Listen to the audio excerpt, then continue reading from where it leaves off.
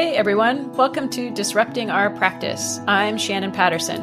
And I'm Greg Flynn. This podcast is for white-bodied leadership and organization development consultants, facilitators, coaches, and trainers. This is a weekly podcast dedicated to the exploration of how we practitioners can disrupt our practices. Those practices where we are unwittingly perpetuating racism, oppression, and harm. And it's all in service to being able to co-create a culture of equity, justice, and healing, so we live in a world that truly works for everyone. Thanks for joining us as we work to disrupt our practice.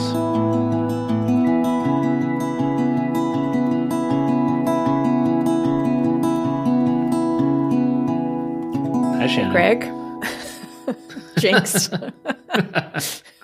How you doing? I'm good. I was just standing here realizing, we don't have a check-in question. Thought it might be fun to do something besides capacity.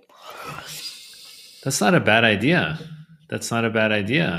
Yeah. Well, maybe, we're by the time this airs, we'll be a little bit into the new year.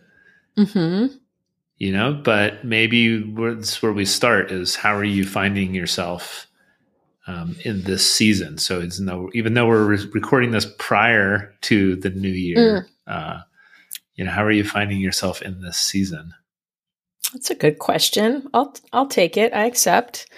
I'm feeling good in this season. I'm energized by what we're working on together, Greg, and that feels really good. And coming into a kind of, new clarity and new commitment to what I feel I want to be up to in the world with you, on my own, just really being with people in healing and liberation. Just that feels really energizing. So it's hard work I'm in for darn sure. So yeah, good question. And I feel pretty good capacity for recovering from a cold. So you might hear that actually in the recording, some cold lingering, but I'm ready. How about you? How are you in this season? Yeah, I would say much the same. I'm feeling like this is a very rich period. It's feeling like a time of a lot of excitement and creativity. I've just been really been enjoying it and been recognizing the how it's in like a tension with the challenges that we're working with here, right? Because the conversations we're having are not necessarily easy. Conversations we're having with guests, like last week, our colleague and friend N, are not necessarily easy to engage in, and they're incredibly powerful. And so I'm feeling this kind of like excitement that I feel trepidatious about because it feels a little bit strange, but there's so much about it that feels like the potential in it is feeling really good. And so I'm very excited about what's unfolding here in the next, weeks and months and years. And I'm also recognizing that it points to the amount of work we have to do together and, collectively. Yes. So yeah, I can feel that. It's like a long way to go. Yeah. So, and I'm glad you're feeling better, and wishing you wellness, and hopefully you continue to feel better. I know you will, and I'm glad that we were able to still find time and that you still have energy to follow up on this, because it was just last week that we had our conversation with N, and thought it would be a good thing to follow up on and connect about, because there was so much richness in what she had to say, and so much that there is to connect on.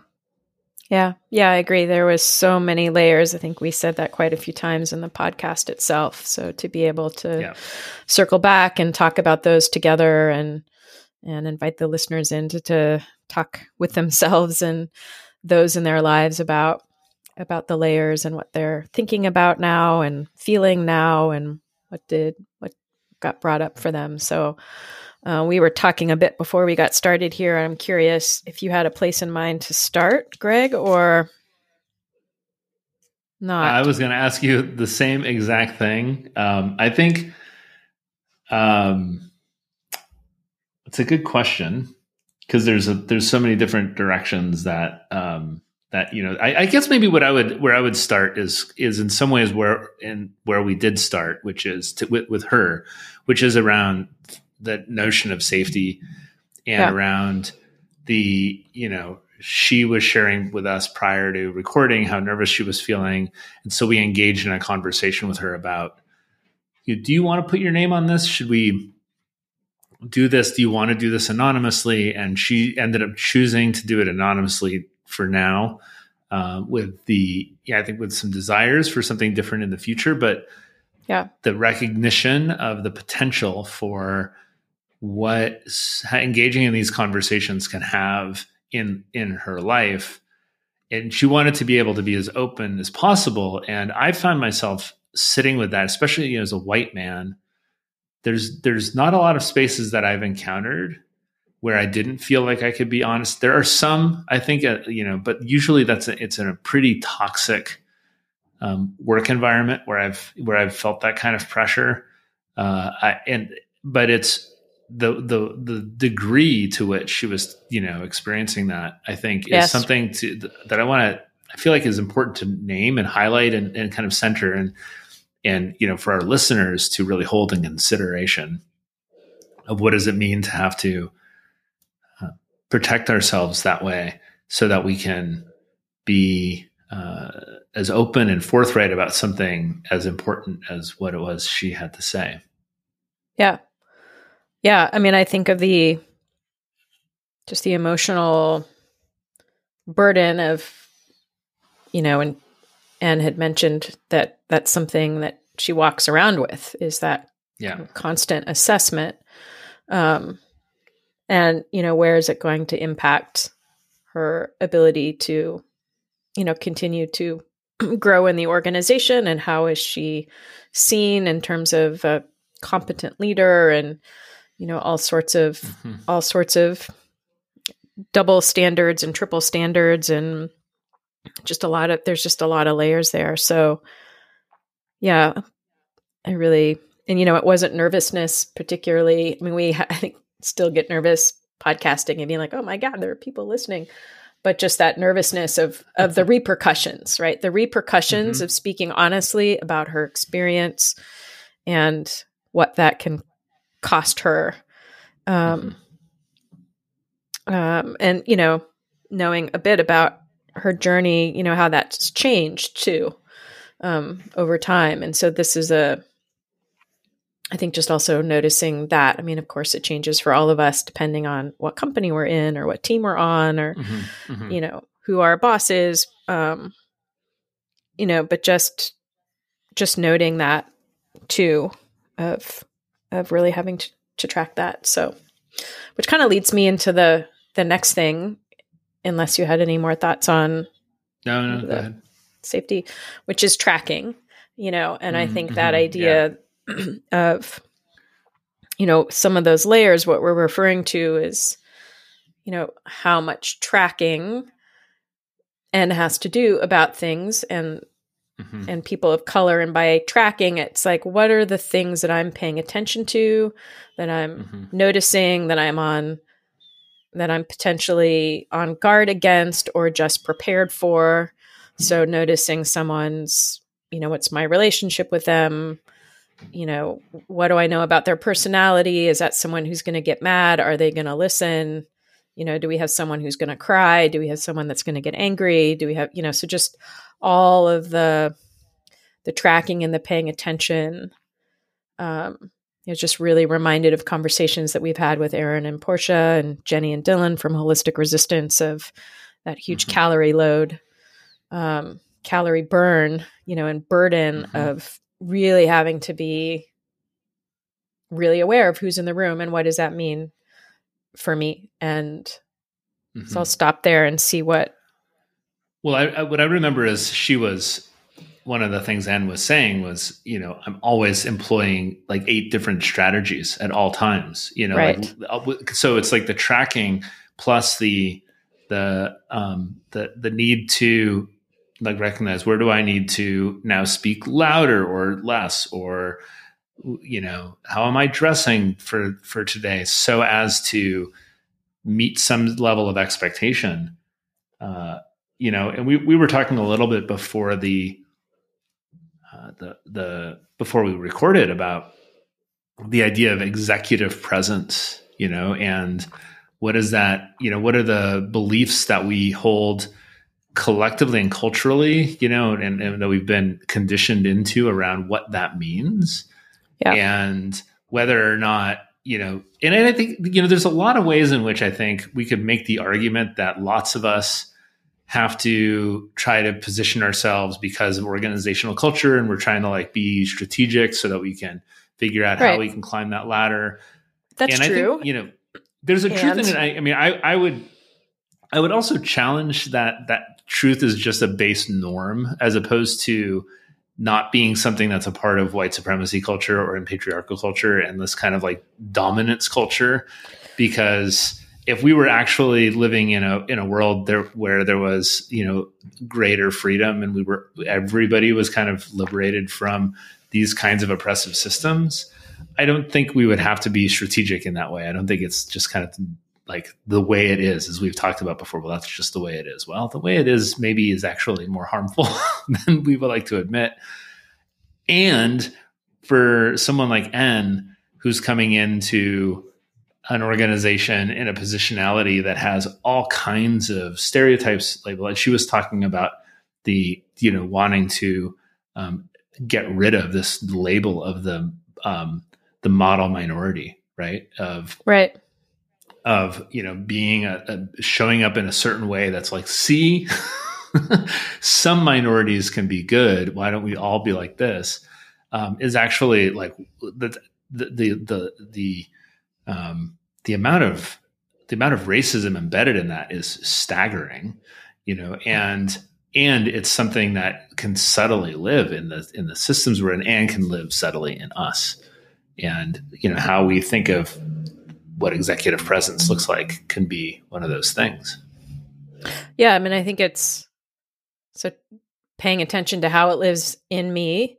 What are my stories about? In this case, we're talking about Asian women, or the model minority Asian men, and just being aware of that in myself, and also seeing where it can live in systems where I'm a facilitator. I was sharing with you, I was in a system where I was working with like one large division, and it was the third team that myself and a colleague had been, the HR person had referred them to work with us as their team coaches, and it was not lost on me that was the third Asian woman team leader who had been referred for performance issues to be a better team leader, and they had all mentioned that they had been told they needed to have better executive presence and, drive more results. And I wasn't in a position at that time to, raise it, as a pattern, but also just noticing how that lives, what's in us, lives in our systems. And like, even circling back to what you're saying, Greg, about our dominant culture and what it means to, look successful or be a good leader, or, those things that are white supremacist norms, which have in it also patriarchy. And so all of that. So just really, I don't know if I would have noticed that, honestly. I mean, I feel ridiculous saying that. But I think before I was tracking all these different layers in any meaningful way, I don't know. So that, then that goes into my own internal work of, well, why not? Why wouldn't I have noticed that? Why wouldn't I be tracking that? So that there's just, I think there's just a lot there think I'll stop there for now. I had like another layer to go into on that, but I'll see what's coming up for you as you listen to that, kind of how the internal becomes institutional, becomes systemic. Well, yeah. So now you're coming back to the 4 levels of racism, which, you know, I think we broached a little bit in an episode with Adam. He's where he was the Adam Slade, who we talked to in episode 4 or 5, something like that. We're doing enough of these now that it's starting to feel like a long time ago, you know? Yes.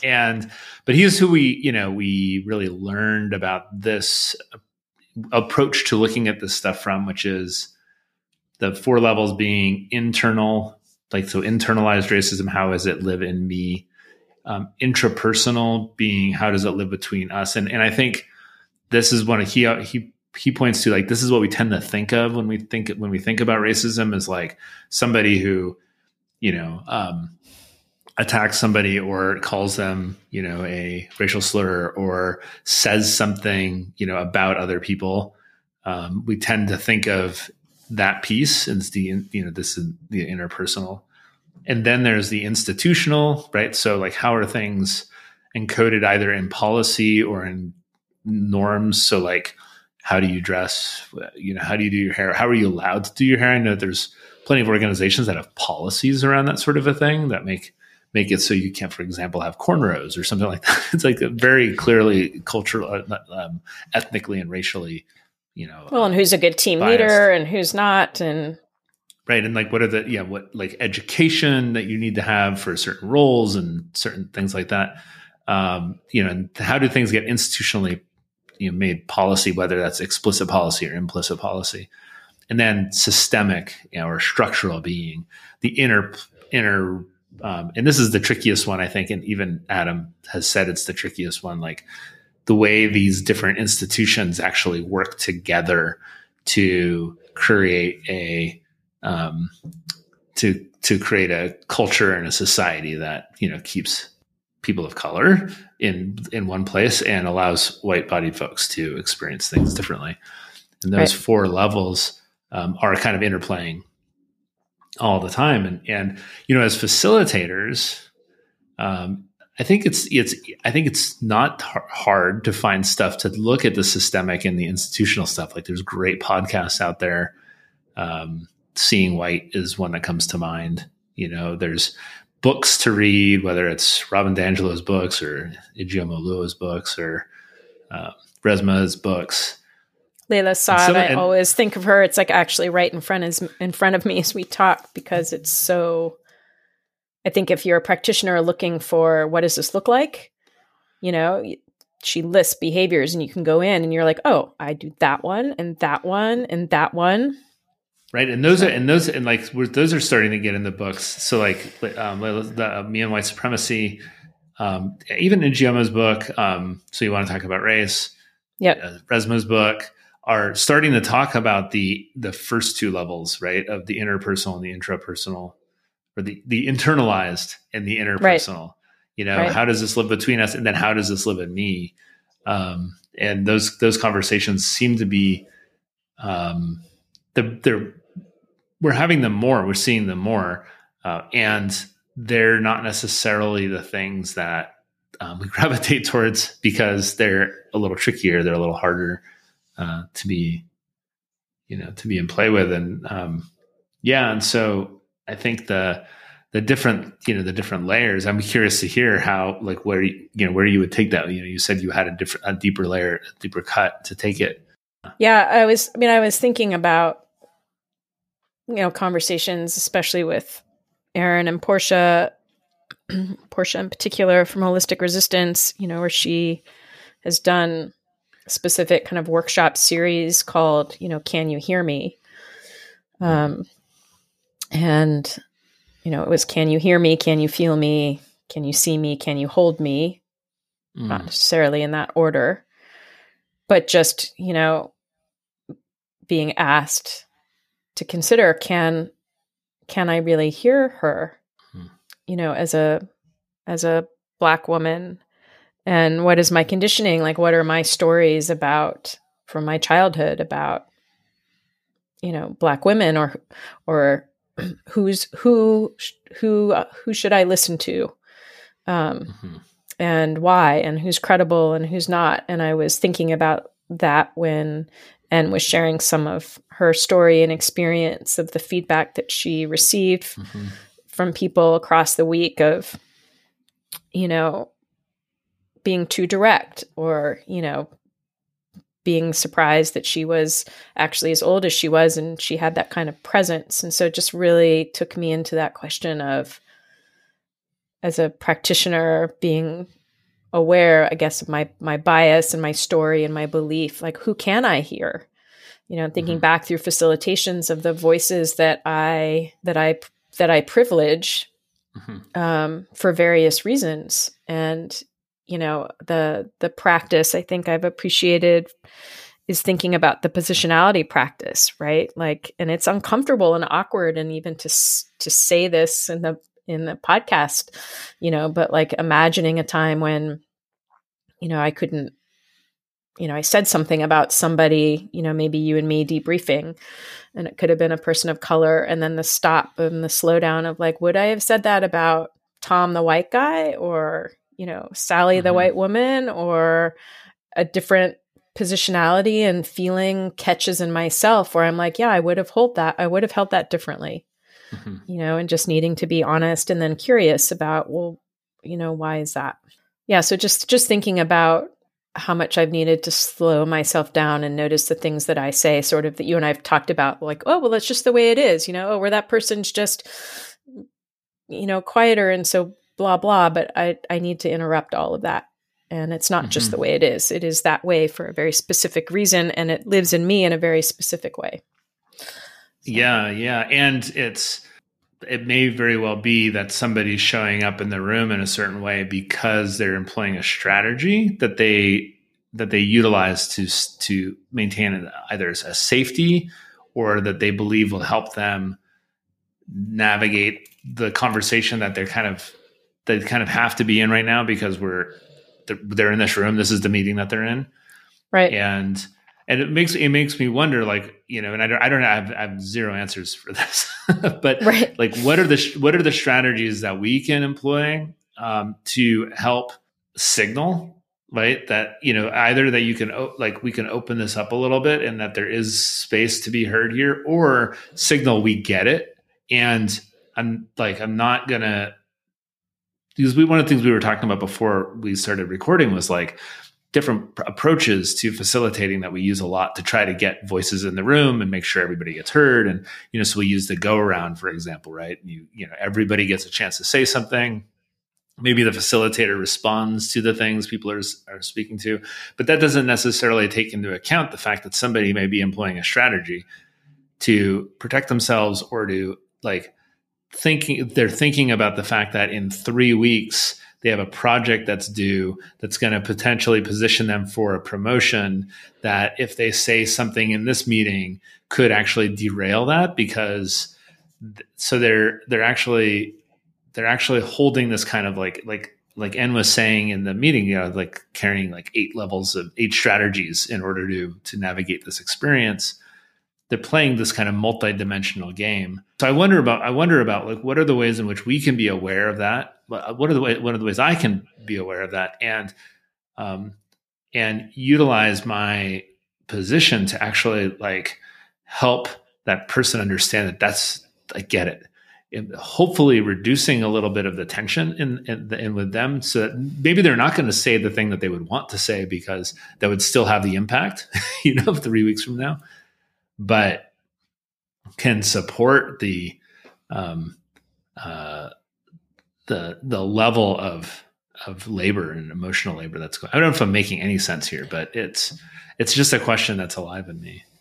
Yeah, I appreciate that. Let me see if I'm following. I mean, what I think I hear you saying, Greg, is that, is there a way that, through your facilitation approach or your practice, or how you engage with somebody, or set the tone in a room, that there's a way that perhaps that person could experience a little less anxiety, because it's clear that we're at least now tracking, something that that we don't usually have to track as facilitators, and or have been blind to tracking. So now we're aware of the 8 strategies that, N is having to carry and employ. And it doesn't mean that's always happening.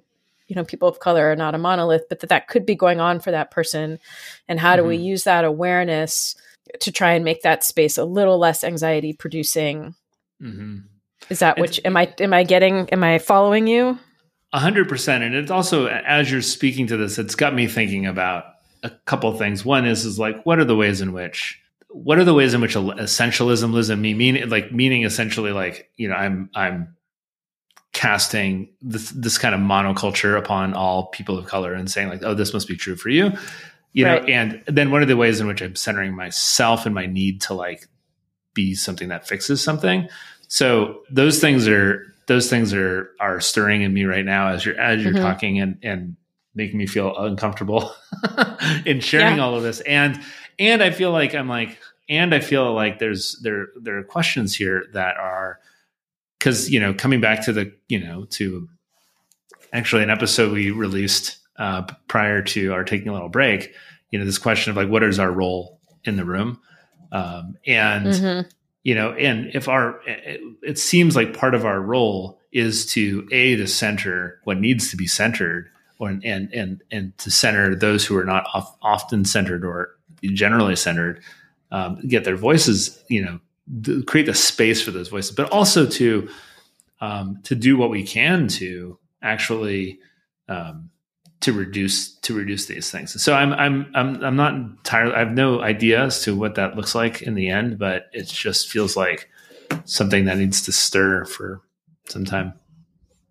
Yeah, I so appreciate you like naming your discomfort there and feeling like, I think what you and I've talked about, it's like, it's so easy for us to center ourselves, and we don't want to center ourselves as like the woke facilitator, virtue signaling, and, it's not our responsibility. So, I can feel that in myself, and I'm glad you named that.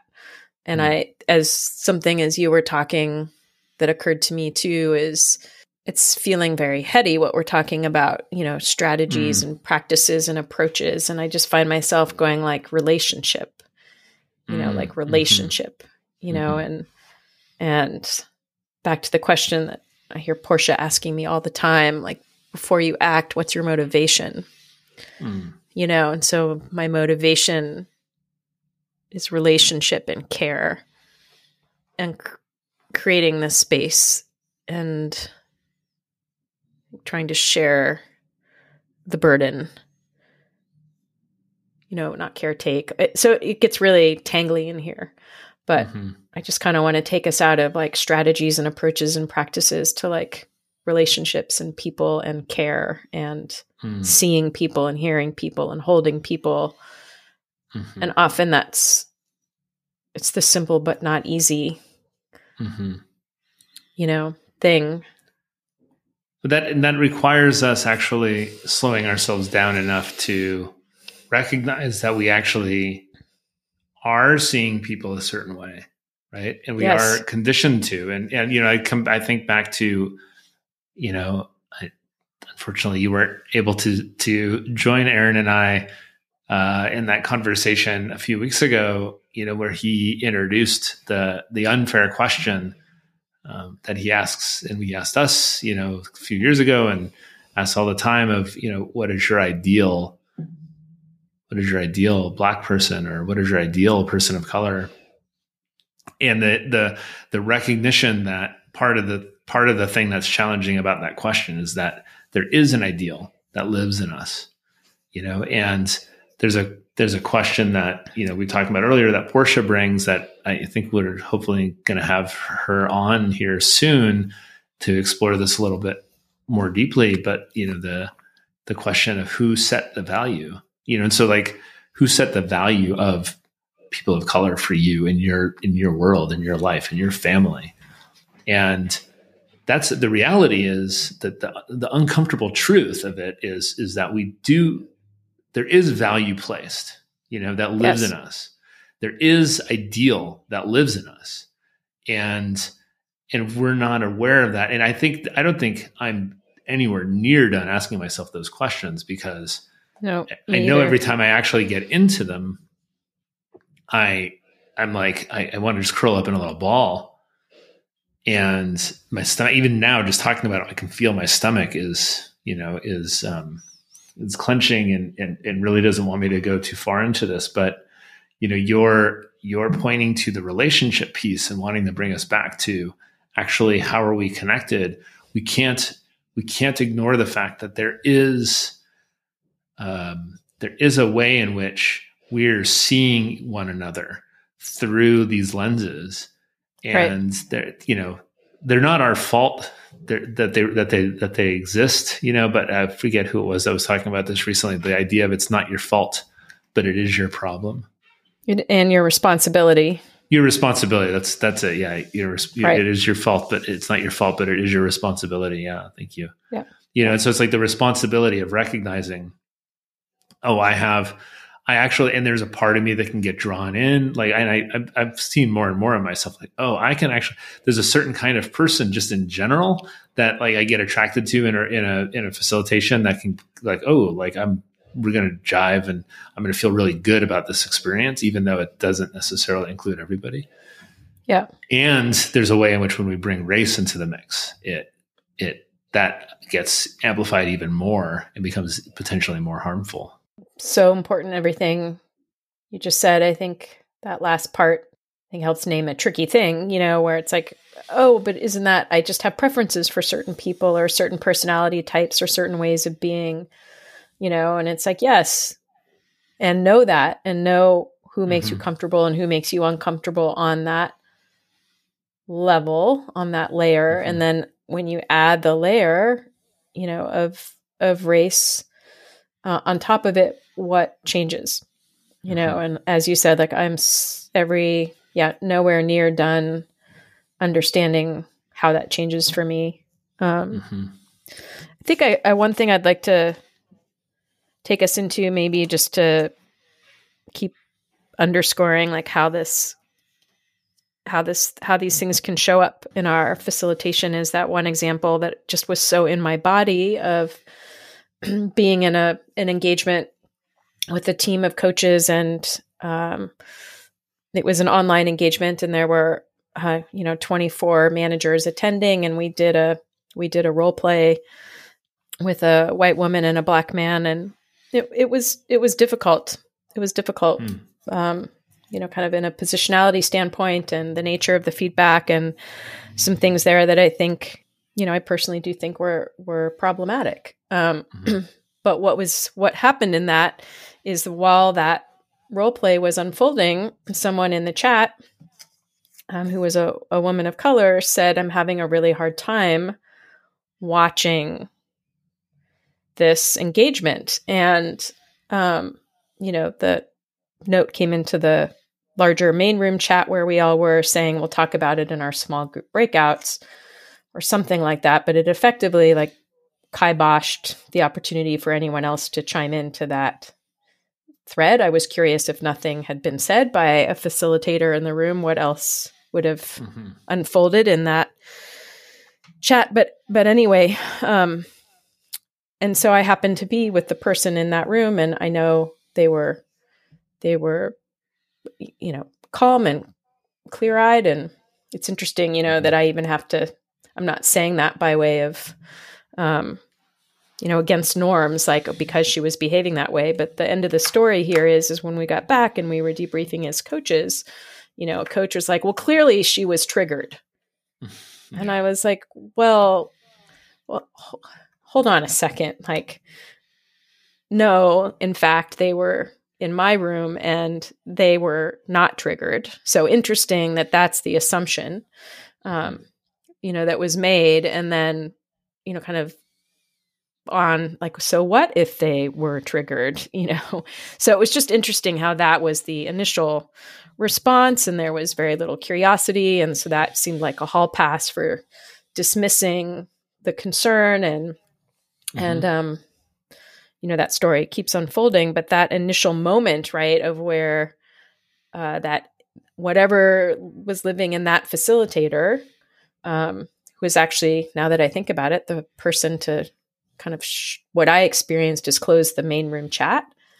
It was also the same person that made that comment. So it just makes me curious, like what lives in her around race, around a woman of color, around, so it was just, I was like, so where we need to be aware of our own, inner racism story, belief, it's all intertwined anyway. It's not like one or the other, to slow that down and really, be aware. So I just offer that by way of like, that's how that stuff comes to be, Totally. And I think,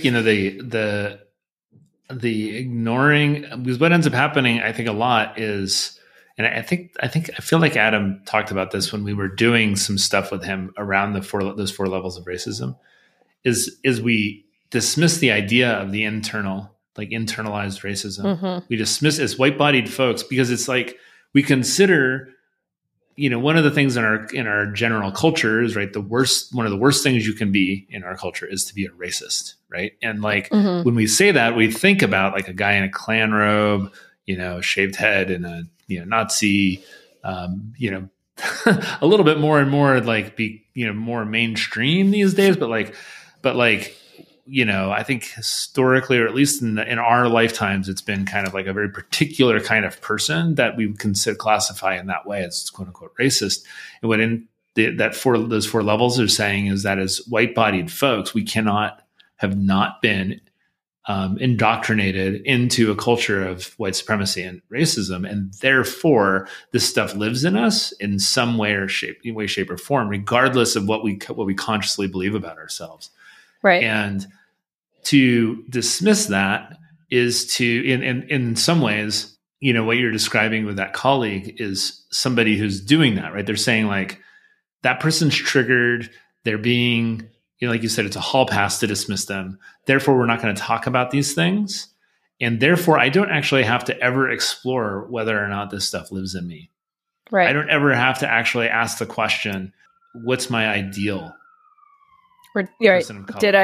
Did I shut down that conversation because of who made the comment? What if a white woman had made that comment?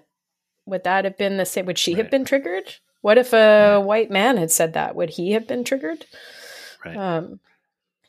So not, I don't mean that as well, that's not true. I'm not going to even couch that. I was going to say, I don't mean that as a criticism of my colleague. I, in fact, do mean that as a criticism of my colleague. I think that's exactly why we do this podcast. I mean, I don't think it's, we're back to it's not your fault. It's your responsibility, and I saw responsibility, waived, by quite a few people. And so it's pisses me off, frankly. But I also need to watch my own judgment of, and have compassion for the discomfort that this work causes. I think, I think we should probably consider starting to wrap here pretty soon. But one of the things that comes to mind for me is the amount of compassion that people of color have been historically expected to have for white-bodied folks, right? And to care for us, and in some ways, it's like I'd like to be the one that to take that on. Mm-hmm. I can hold compassion for that colleague of yours. Certainly hold some boundaries around harm and all of that, and wanting to cut that off, and like wanting to invite people into conversations. It's one of the things that I've been trying to figure out for myself, because I know that there's a way in which, this about me, Shannon, like I can get kind of some ideas in my head, and I can shut things down pretty quickly, but I want to become somebody who's more open to being in conversations with people who don't see this stuff in themselves, not so as to shame them or to like point fingers and shut them down and cancel them, but to actually invite them into the conversation, because I think that the more we can do that, anyways, it's maybe in some ways a whole other conversation. But when you're saying that, what it makes me think of is part of our job as white-bodied facilitators is to take on that compassion responsibility and create a little bit more possibility for for that to be removed from folks who've spent way too much energy having to navigate that, that being people of color. So. Yeah. I'm so glad you said that. And it's definitely been a growth edge for me lately. And it was particularly in that situation to be able to do that, so like back to, what N is pointing to of the strategies that, she needs to employ to keep herself safe and, in good standing, and the toll that takes, as you're pointing to here, on, her well-being and all of that. So it just feels important to circle back to, us being in community around this work and asking ourselves these questions and being uncomfortable and, continuing to disrupt our practice in all the ways that we can think of and not think of. Well, this is such a great pivot because actually I can think of a way. And great. And let's end there. That is, we actually are holding some workshops starting on February 6th, I believe is the first one. We're doing 4 workshops and you can come to one or all of them. There's a discount if you choose to come to all of them.